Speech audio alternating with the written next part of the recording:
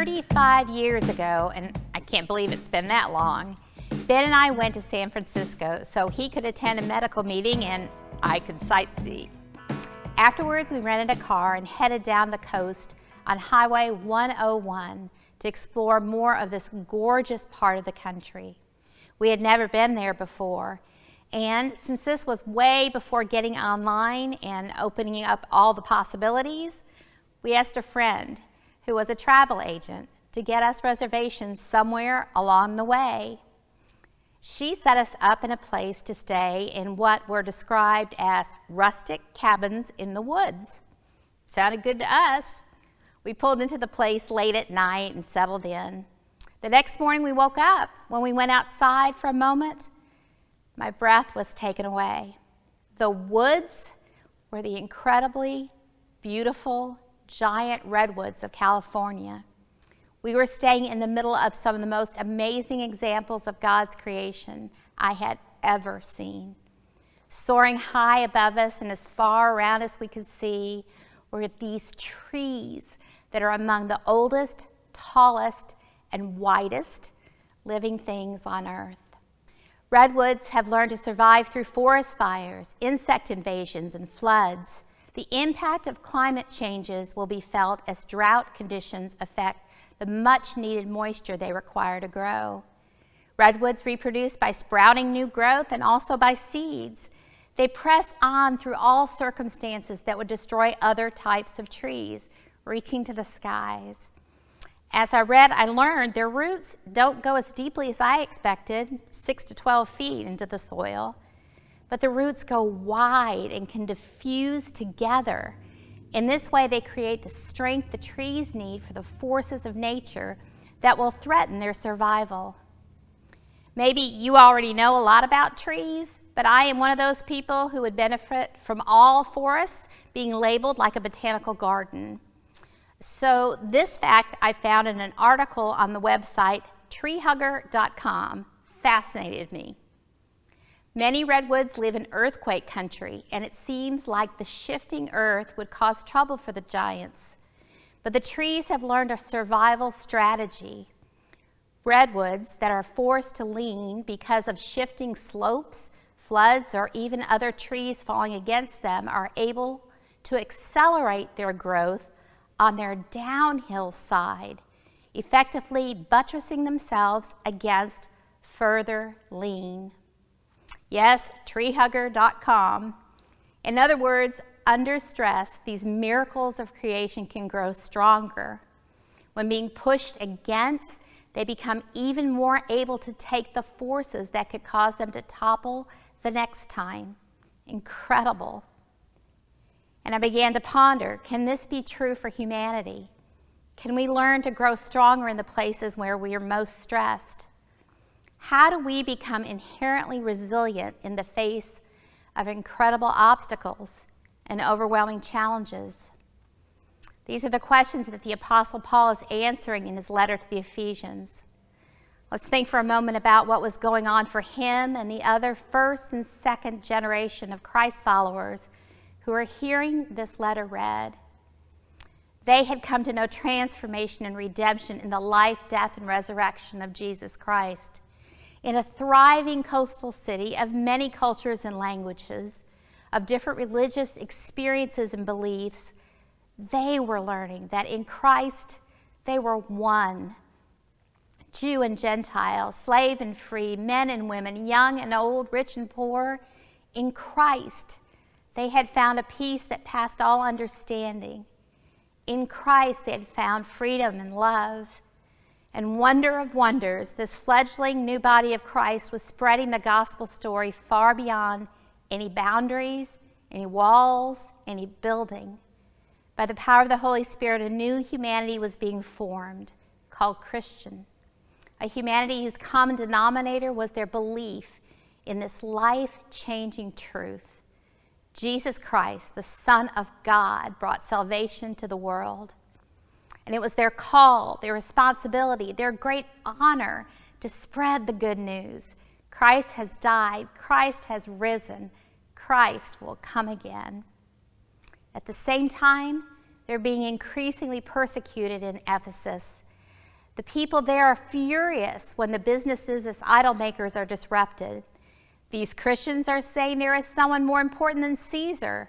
There is a way of life greater than what the Romans had set out for them. These followers must be stopped, removed, arrested, imprisoned. It will be costly for these Christians to be who they are called to be. Paul has experienced all of these things. Even in the midst of all the trials, all the tribulations, he knows what he knows. The Lord God Almighty, creator of heaven and earth, is with him. There is a love he has come to know that reaches into his soul and sustains him and all who will choose Christ. We will be rooted and grounded in love. Listen to these words of prayer, of hope, of courage from Ephesians chapter 3. For this reason I bow my knees before the Father, from whom every family in heaven and on earth takes its name. I pray that, according to the riches of his glory, he may grant that you may be strengthened in your inner being with power through his Spirit, and that Christ may dwell in your hearts through faith as you are being rooted and grounded in love. I pray that you may have the power to comprehend with all the saints what is the breadth and length and height and depth, and to know the love of Christ that surpasses knowledge, so that you may be filled with the fullness of God. Now to him who by the power at work within us is able to accomplish abundantly far more than we can ask or imagine, to him be glory in the church and in Christ Jesus to all generations forever and ever. Amen.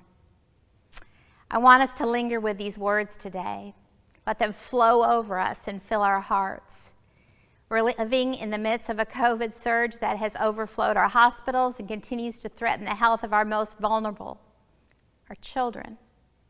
Even as the Olympics, which in years past has brought many in our world together in a common focus, they now feel dangerous and maybe unnecessary. Your family, like mine, has ongoing concerns that cause us to feel unsettled, fearful, worried. And perhaps today we can hear in these words the hope we need for this day and all our days. Paul wrote, "For this reason I bow my knee before the Father, from whom every family in heaven and on earth takes its name." Prayer was traditionally done while standing before the Lord, but Paul is bending his knee, which many commentators believe is more than praying on his knees. He's lying on the floor. He's stretched out in supplication before the majesty and glory that is God. Nothing held back. He lays himself totally before the one true God who created all of humanity in God's image. We are meant to be one as God is one. We will never be a family that looks alike, but we are to become a family that acts alike.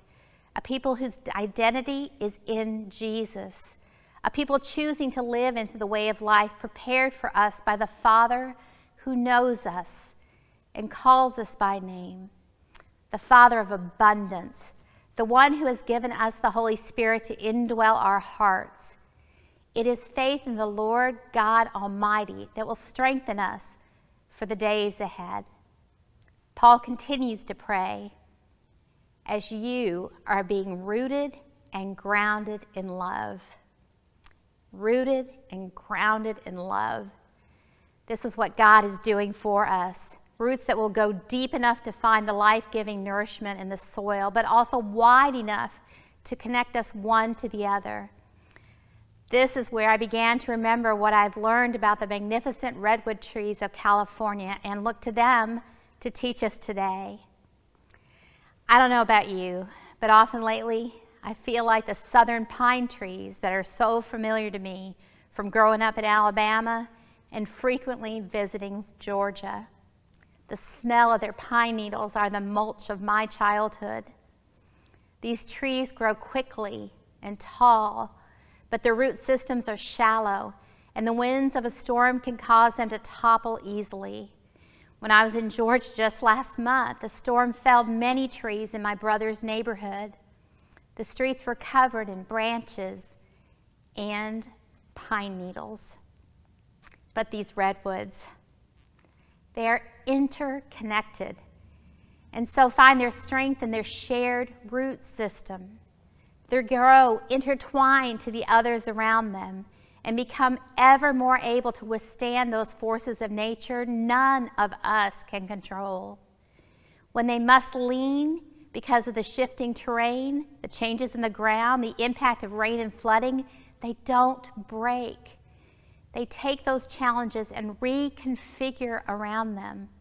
They absorb what they have learned and continue to grow, continue to thrive, continue to bring beauty to the world and home to a myriad of creatures who live in and among them. They are changed, but stronger. Love does this. Being rooted and grounded in God's love does this. It doesn't mean we'll escape being buffeted about by the winds, the storms of life. They will come. They do come. Some of them are greater than others. Paul's prayer continues, I pray that you may have the power to comprehend with all the saints what is the breadth and length and height and depth, and to know the love of Christ that surpasses knowledge, so that you may be filled with all the fullness of God. Look at the redwood once again. The God who made you and me created these amazing trees that are only found in 3 places in the world. 2 on the west coast of the United States, 1 in China. Their height has been recorded as reaching as tall as 377 feet. Their breadth over 30 feet in diameter. They can live for literally over 1,000 years, stretching their roots far beyond any one tree.